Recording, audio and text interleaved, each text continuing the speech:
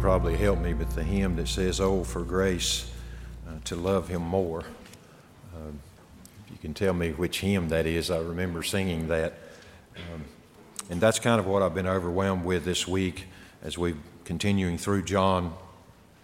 I had planned to sort of move on to John 14 this morning, and then I shared from the end of John 13 last Wednesday night, but the Lord's just had my heart camped out there.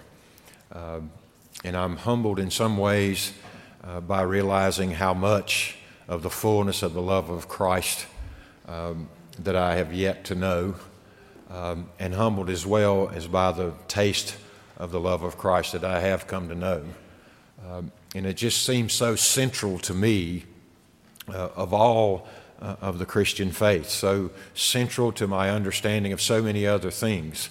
And so I wanted to spend some more time on that, particularly on Jesus' words in verse 34 and 35 of chapter 13.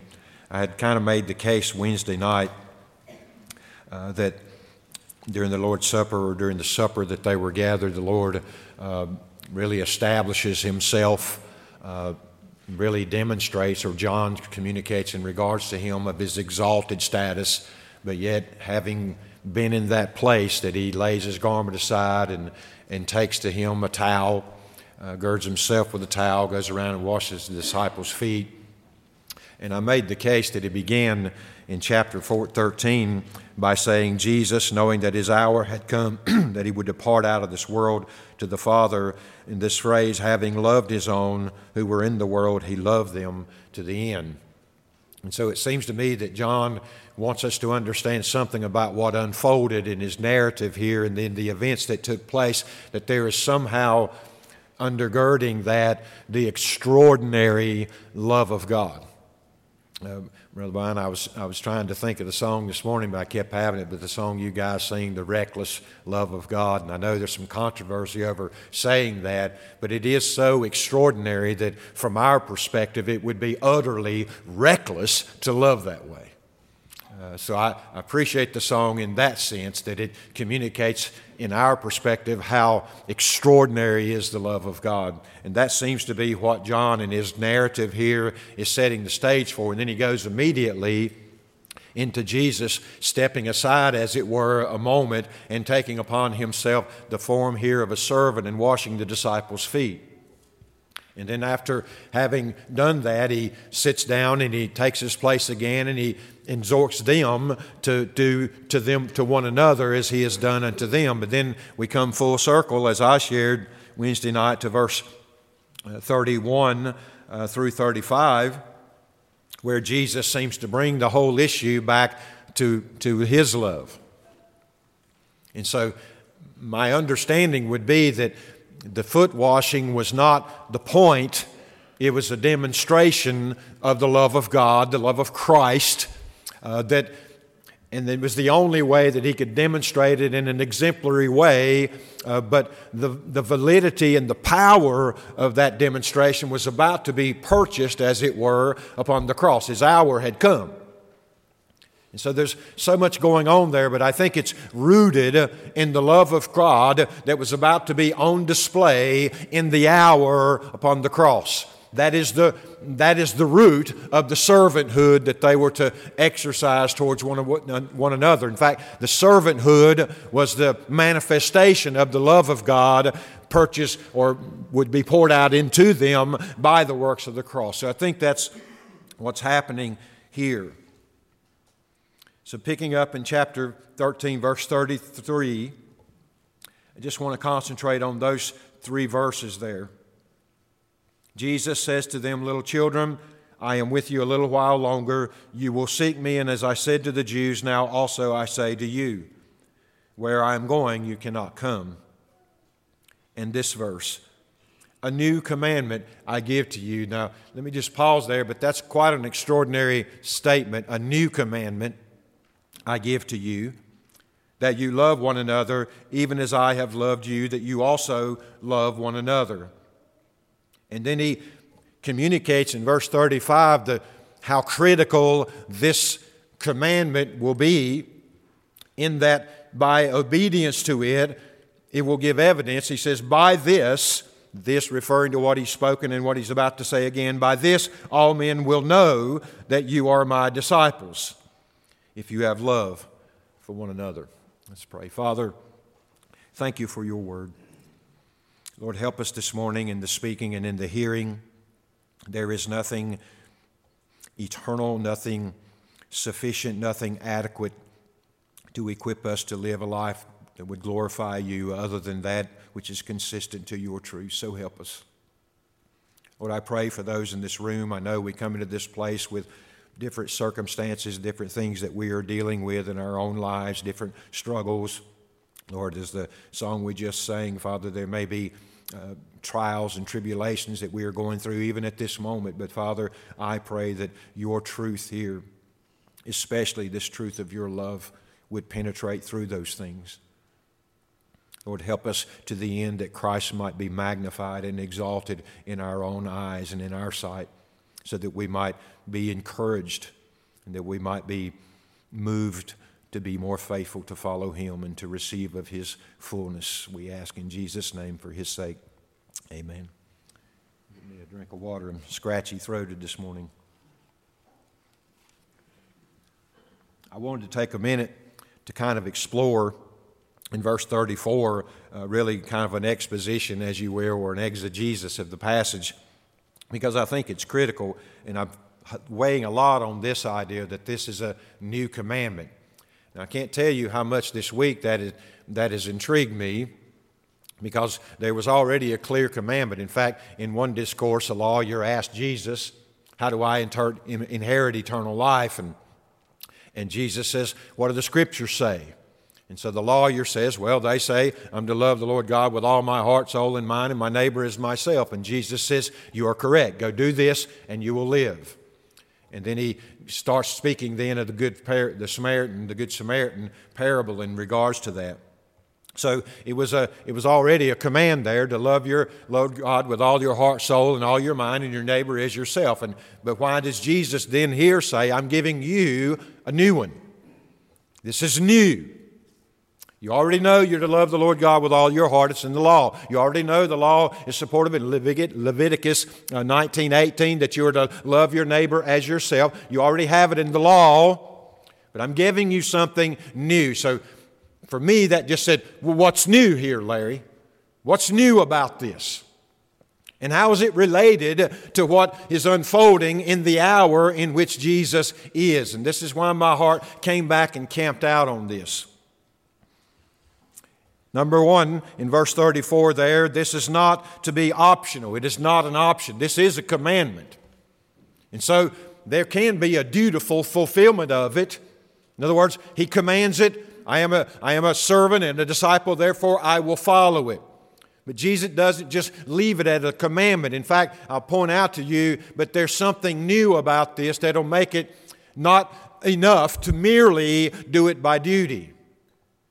We were talking Wednesday night, and I've talked in conversations with people numerous times, in fact with Hope this morning, but I said, if I loved you merely as a matter of duty, without any affections whatsoever, would you appreciate that love?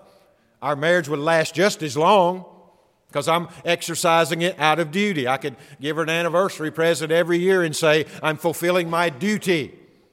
Well, she wants me to love her, and it's different.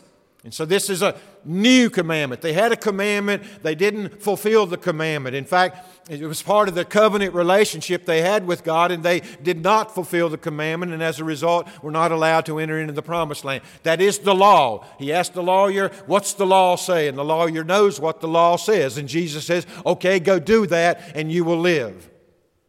Jesus understood that the lawyer wouldn't do that, and he wouldn't do it in perfection. So Jesus has a new commandment. So we have Deuteronomy 6:5, by the way, is the first one, Leviticus 19:18. Here's what I think is new about this commandment. He says to them, a new commandment I give to you, that you love one another. That's obvious. You're to love your neighbor, you're to love God, and one another comes in the midst of that. There's a brethren, they were to love their fellow Israelites. So that's a given. So that's not the new part. He's not adding, oh, by the way, while you're loving your enemies and loving the Lord God with all your heart, you ought to love one another too. I mean, that's a given. So that's not the new part here. Here's what's new. Even as I have loved you. That's the new part. I touched on this Wednesday night. That's what's new. By the way, that's what's radical, and that's what, from our perspective, as the song says, is reckless. It's dangerous to love in that way, from our perspective. That's the new part. To love even as I have loved you. And that's what's been carrying me along all this week, because I began to evaluate. In fact, I was sharing with the children as preparatory to the message this morning about listing who they loved. And we went down the board and we was writing mom and dad and grandma and grandpa and family and siblings and even all the way down to our dogs. And what was out of the list was God, enemies. You know why? Because that's extraordinary. They don't think in that way.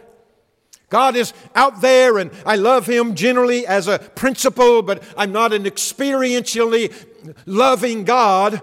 And to love my enemies is out of the question to the natural man. But I love Mom, and I love Dad, and I love grandparents, and I love my brothers and sisters, and I love my friends. You see what I'm saying?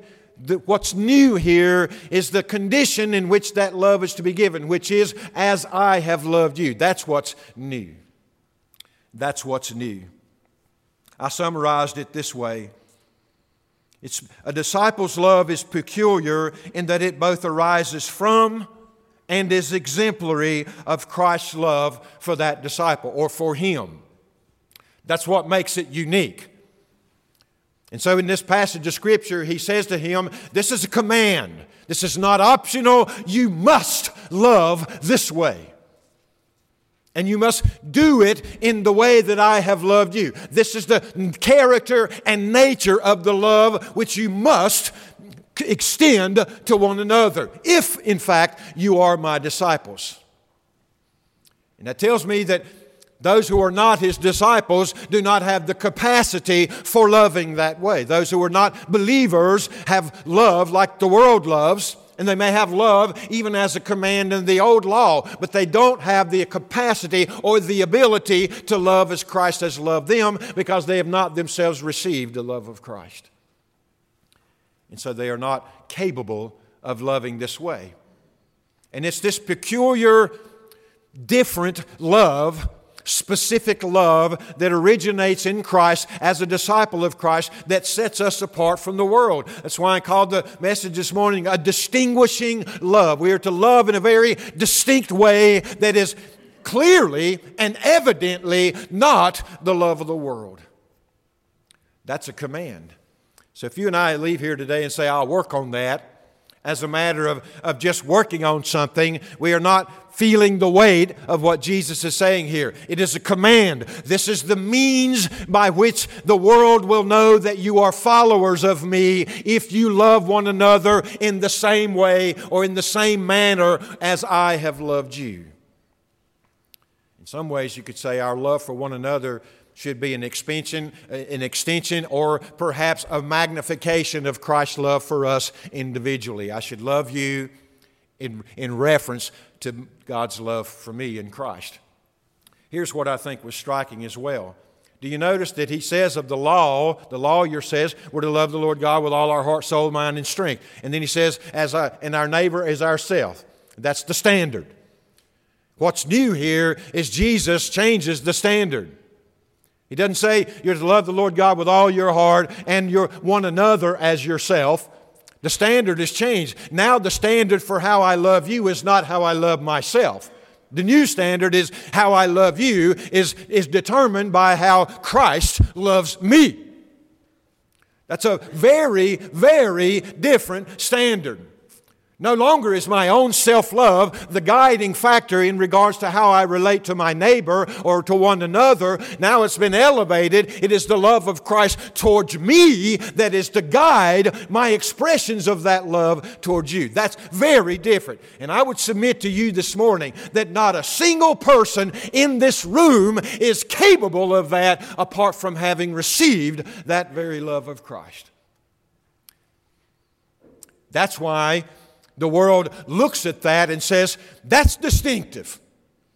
We all love these. In fact, Jesus says, he says in one place, in Luke, I believe, he says there, if you love only those who love you, what have you done different than the world? Even the world does that. If you lend to those who can pay you back, what difference is that? There's nothing distinctive about that at all. But when you do these things to someone who has no possibility of repaying, or that they can't reciprocate that, yet you do it anyway, that is distinctive.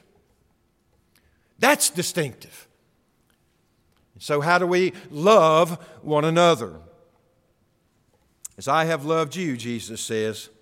So the new standard is no longer as you love yourself. In fact, in our world today, the self-hatred would not suggest that there was a very much love extended towards others. In fact, there's a self-loathing that I think is rooted in our own instinctive recognition that we are fallen creatures and deteriorating. And most of what we call self-esteem these days, I think, is merely a facade to conceal the fact that we feel rotten about ourselves, which is right in our fallenness. I've always said, even back when Jessica was in grade school, they were stressing self-esteem, self-esteem, self-esteem. And I remember saying, the kids don't need more self-esteem. That's their problem now. Their esteem is too high.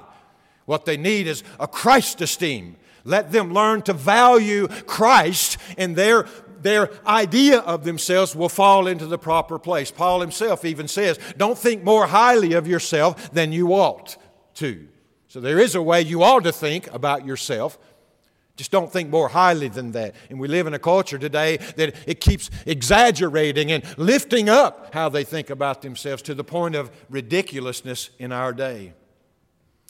Love like Christ loved us. I just want to make this morning, as part of my message, 4 assertions in relation to that I think are soundly biblical. And I want you to think about this morning in terms of God's love, Christ's love. I'll read the statements this way. He loved us. We love Him. We love one another. And we love our enemies. Just 3 statements that I think can be borne out very clearly in Scripture. But there is a progression that I see to those things. And that's what I want to share with you. You can go ahead and turn with me this morning to 1 John 4:9, which we'll get to. Or 4. Beginning in verse 7. But the first of these assertions is critical and foundational to all the rest. He loved us. Period. Standalone reality upon which everything else is grounded. Nothing stands if this doesn't happen. We won't reach up to Him because we're blinded to Him and we don't see Him. We'll grope around in the dark for something that we know is not in and of ourselves, but we are blinded to the reality that He is the thing we're groping for. We will not ascend to Him. We will not initiate a relationship with Him. The foundation of your existence today is that He loved us. Listen to what John says in 1 John 4, beginning in verse 9. By this the love of God was manifested in us, or among us, that God has sent His only begotten Son into the world so that we might live through Him. And this is love, not that we love God, but that He loved us and sent His Son to be the propitiation for our sins. 1 John 3:1, John says, behold what manner of love the Father has for us, that we should be called the sons of God. So it's the love of God. He loved us. He loved us in the manifestation of His love being in Christ, not only in the incarnation, but the life and ultimately the death and propitiation He provided for us. That is a manifestation of the love of God. So overwhelming was that love that John says, "Behold, look at the manner of the love that He has bestowed on us, that those who are rebels against Him might become sons in the family of God." Oh, what love the love of God has given to us, or has extended to us. Romans 5:8, you'll know very familiarly, that in this the love of God was demonstrated, that in that while we were yet sinners, Christ died for us. So Christ dying for us while we were in rebellion against Christ is itself a demonstration of the love of God. He loved first. Now, any attempt you make to love one another, love your enemies, or love God back is groundless without that reality. And if you're going to, as a matter of duty, fulfill the commandment Jesus is giving to the disciples, you must first return to the reality that He loved you. And until you embrace that initiatory love of God manifest in His choosing you, you will never love Him or love one another, or by all means love your enemies. You can't do it unless He loves you first. We sing the song from childhood, "Jesus loves me, this I know." We don't start out saying, "I love Jesus, this I know." No, the foundation is that Jesus loves me. This I have come to know experientially by the Word and experientially. Jesus loved you. If you start anywhere else, what manifests itself and what fruit is born from that will be a bitter fruit, and it will not fulfill this command of Jesus. In fact, I think the reason He makes it a command is because He was about to go to the cross to make the obedience to the command possible for you. Otherwise, it's just a new law like the Old Testament that you would never fulfill. Jesus made this sort of love possible, but you have to begin with Him. He initiates that particular love. Number two, because of that and grounded upon that and upon that reality, we love Him. I asked the kids this morning, after they made their list, kind of in application, well, why didn't you put God on the list? And why didn't you put enemies? Because that's what the Bible teaches. We love God with all our heart, soul, and mind. So why don't the kids put God and our enemies in that list of those whom they love? And I think it's probably the same and it's true in the lives of adults, is that we love Him to the degree in which we embrace, comprehend, apprehend, experience His love for us. And the children are not experiencing His love for them as they are their moms' and dads' loves for them.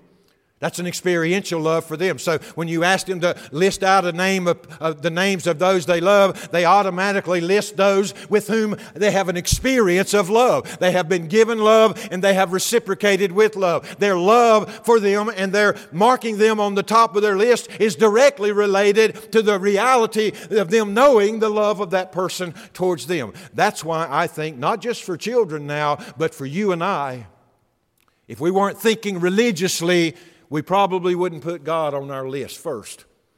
And we certainly wouldn't put our enemies on that list. We would probably make out a list very similar to them. My husband, my wife, my children, my family, my church family, my co-workers, my friends, my neighbors. And that's frightening to me. Because if there's a correlation between our loving God and our experience of His loving us, then we will not be able to do the second unless we apprehend the fullness of the first. In fact, to what degree we do the second, love Him, will be related to the degree to which we experience His love for us. I believe they both rise at the same level. 1 John 4:9. Notice he says there in that passage, by this the love of God was manifested in us, that God has sent His only begotten Son into the world, So we love Him, and we recognize that His love was manifested to us. And as a result of that, we receive the love here. 1 John 4:19, I think, is most clear. It says very explicitly, John says here, we love because He first loved us. So the response to His love, which is the cause, the response is we love. And I think he means we love Him, but not only Him, but we love one another, he goes on to say in this passage. So in other words, the second part of this sequence is God initiates it in that He loves us, and when He manifests that love for us and provides Christ for us as a propitiation for our sins and brings ourselves into fellowship with Him, the natural, rightful response is we love Him. I've shared my testimony many times in this church through the years, but at my conversion, at my regeneration, at the moment that I felt the weight of my sin, it's as if God just shifted that upon me, and I felt just for a moment the justifiability of God in my eternal condemnation in the worst of hells. And there was a weight that sat down upon me, almost a resignation that this is where I belong by choice.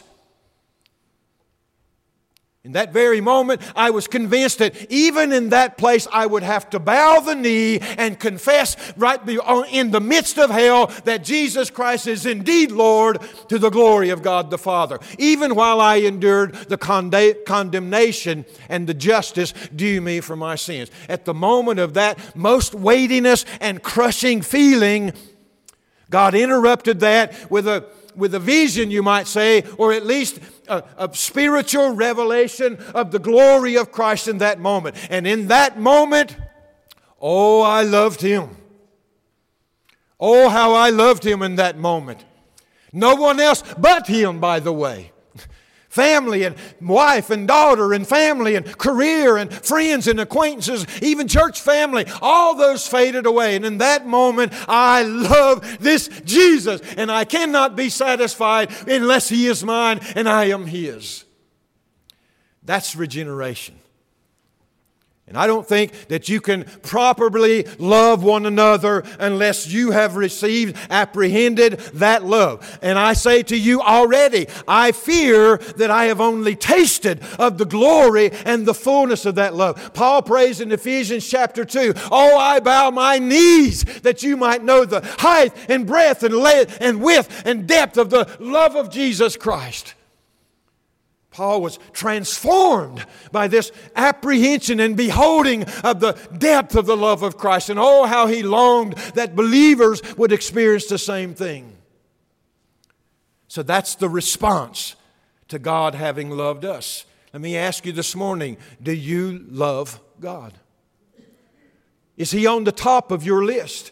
If someone said, write down all those whom you loved, would your instinct say, God? I love God. I love Christ. And then you begin putting those under. I mean, Jesus really calls our attention to that when He says, whosoever does not hate mother and father and husband and wife, yea, children, yea, even his own life, cannot be my disciples. Why? Because they are not loving God supremely over all. The right response to God's love for you is your love for Him.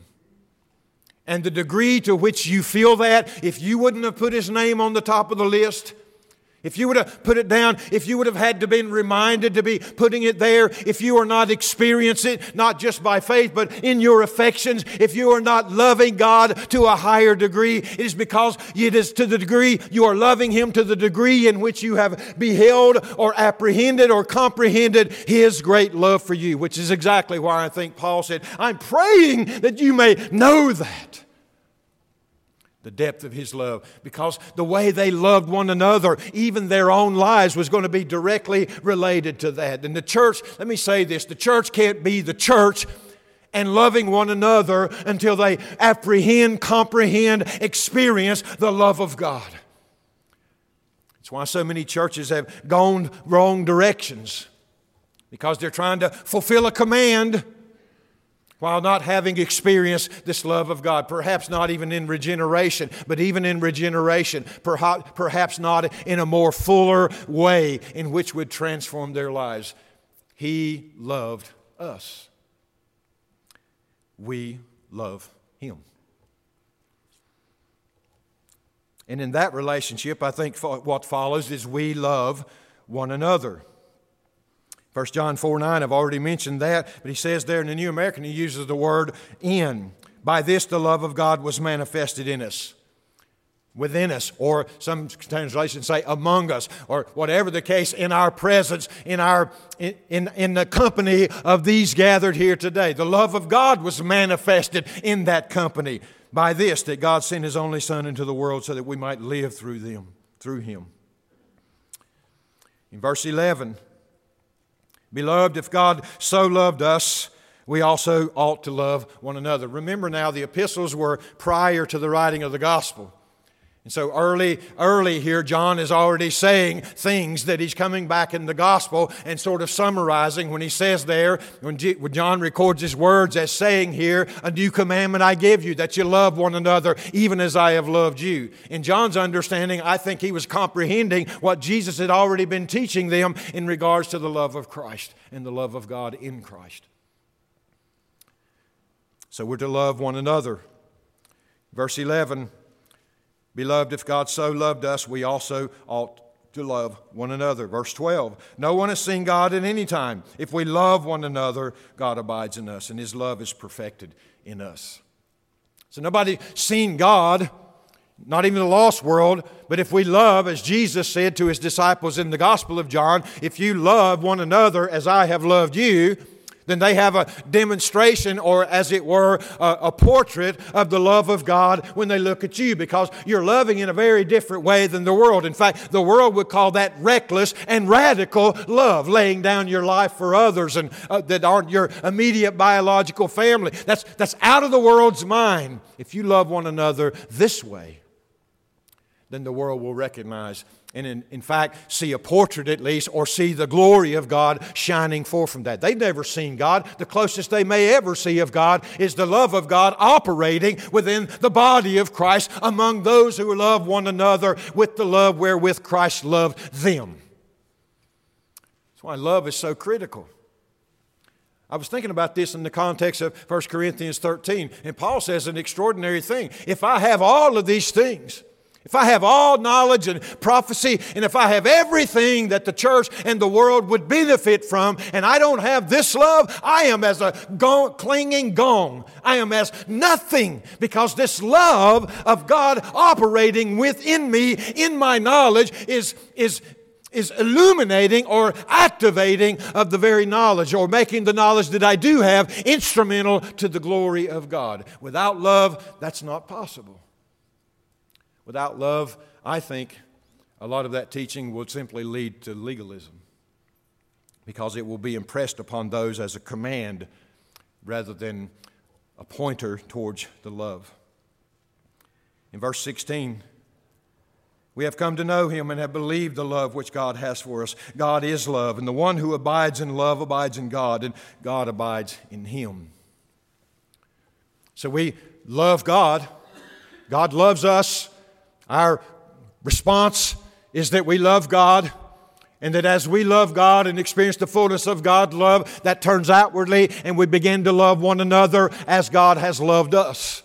And in that process, the world sees the glory of God manifested in the church, and they identify in the body of Christ a very distinct and unique love that is not present in the world. In fact, it is not possible in the world apart from union with Jesus Christ. That is the testimony of the church. And if we don't have that to this world, we are nothing but clanging gongs and cymbals that mean nothing to the world. And even if they embrace principally some of the things we teach, they will do so to a point of legalism and thus destroy themselves in that manner as well. They will not come to know the love of God, but by the providence and sovereignty and grace and mercy of God Almighty. But when they do, this passage indicates to me that when they do, They love God, and the love of God, the God Himself takes up residence in their hearts, and God is love, and therefore they cannot truly be believers. Later on He says, if you say you love God and hate your brother, plainly you are a liar. You're not just lying, you are a liar. Lies pour forth from a liar, and he's going farther than saying, you're lying in that area. He's saying, if you say you love God and there is not this sort of love in your heart towards your brother, you are a liar. You are deceiving others, and you are deceiving yourself, because this love does not flow out of the heart that has experienced and beheld the love of God for itself. You cannot help but begin to love others. You know, one of the things that's helped me most through the years in this sensibility of God's love for me is that when I see others, even those who are enemies and who would align themselves against me, and though they are unjust in their accusations or whatever they may be, and though they may be unjust in their hatred of me for no cause whatsoever other than their fear perhaps, whenever that extended towards me, there is maybe that fleshly initiative that says, well, I need to defend myself. But somewhere along the line, because of having experienced God's merciful love towards me, I find myself more loving towards those people, because I begin to think of all those years that I spent in darkness and was like a pinball in a machine, repulsing or recoiling from every stimulus in life to amount to nothing at all, and the lostness and the misery in that moment, and my heart begins to feel compassion for that person. Here's what I'm saying. If I know not the love of God, that's not in me. That's not in me. I'll say things like, I have to love them, but I don't have to like them, as I shared Wednesday night.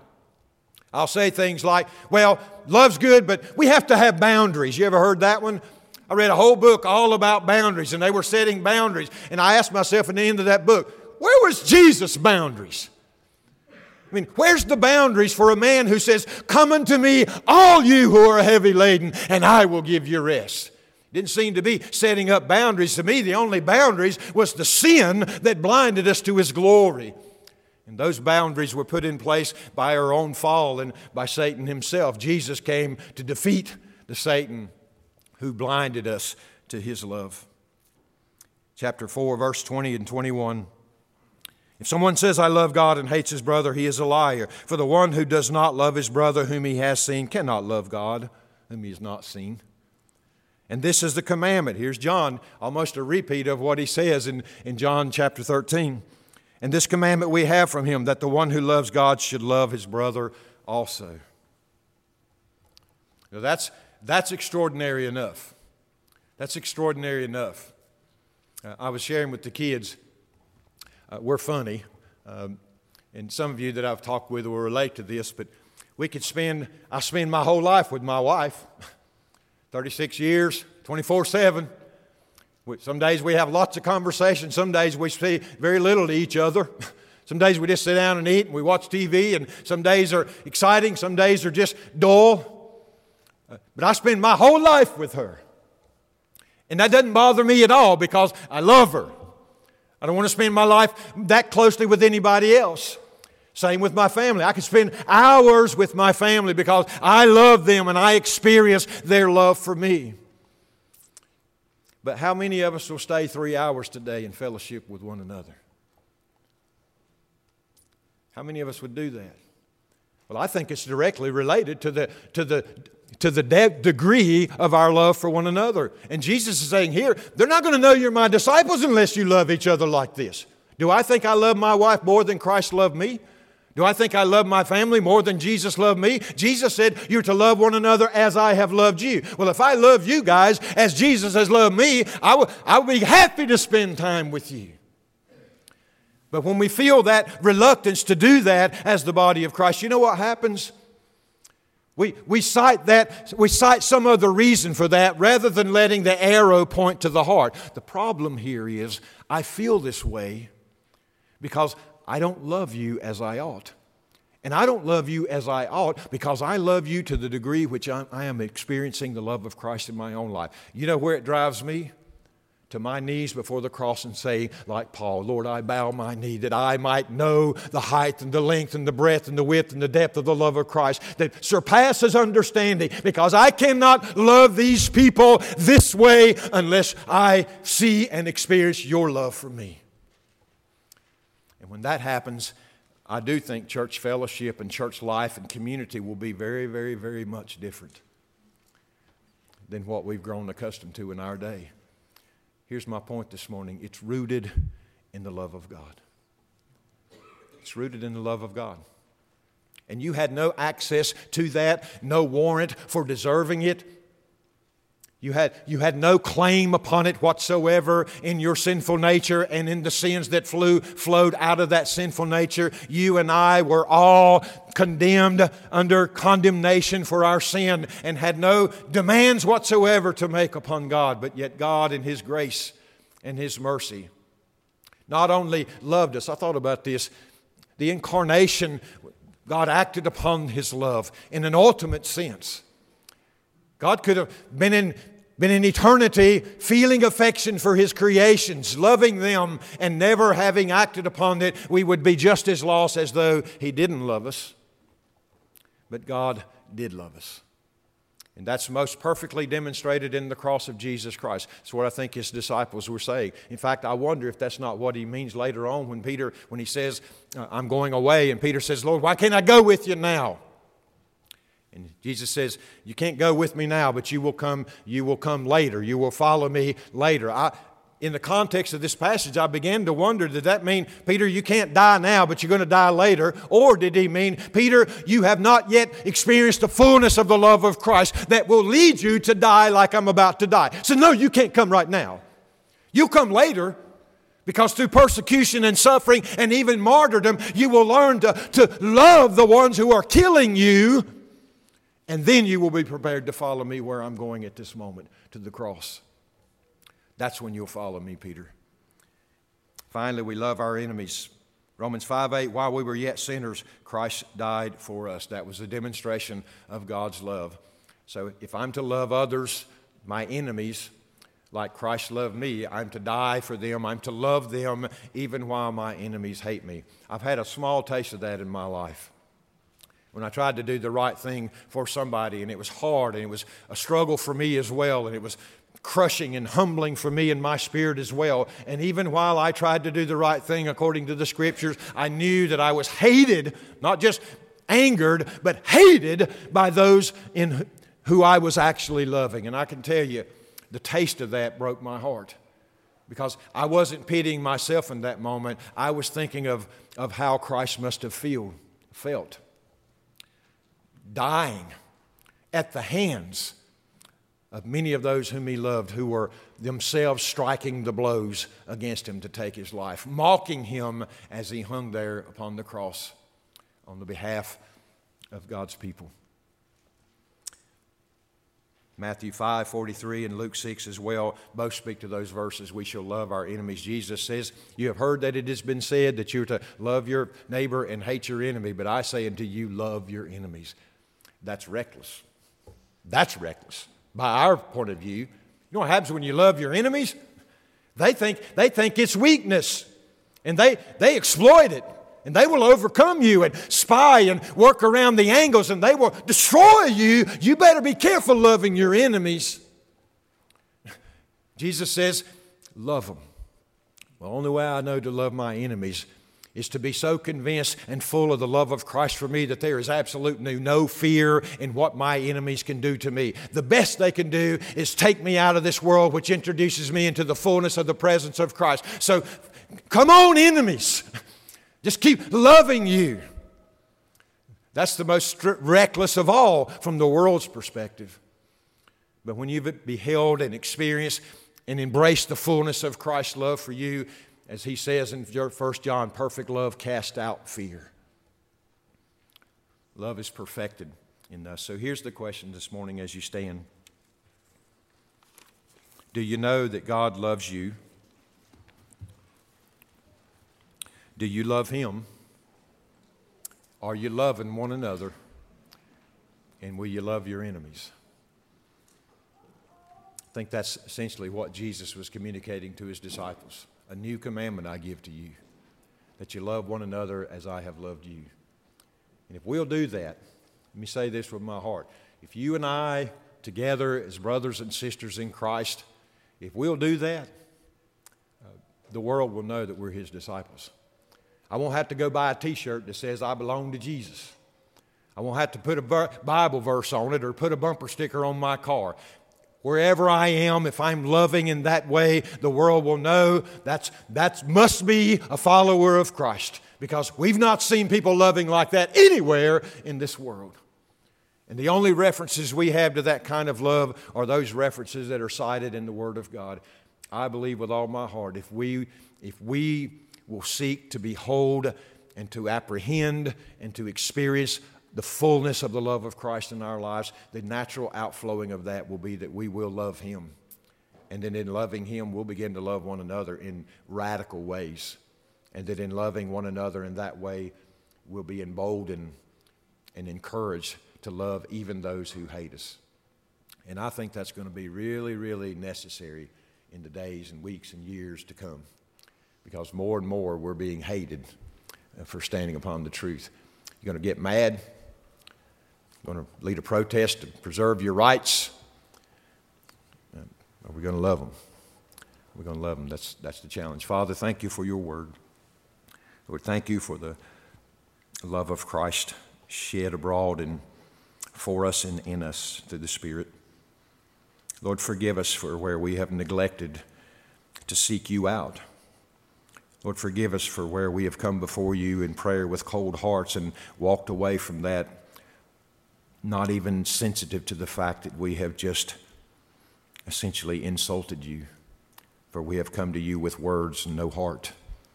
And that was Jesus' accusation of the religious leaders. So, Father, help us this morning. By your grace, would you open our hearts to your love?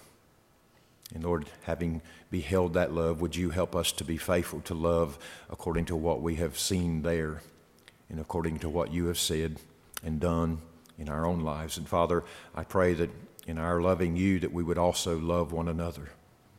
Lord, when we look around at one another today, we are all works in progress, as it were. There is one sense in which we are redeemed, we are robed in the righteousness of Christ and forever secure. But Father, there is a sense also in which these things are being worked out in our lives today. And I pray that when we look at one another, we would understand that, and that alone might remind us to love our neighbor, for he is in the same place that we are in, and he is bought by the same blood and by the same sacrifice. Have your way in these moments, Father, of invitation. We invite not folks to come to us, but for folks to come to you as you are speaking through your Spirit. We ask in Jesus' name, amen.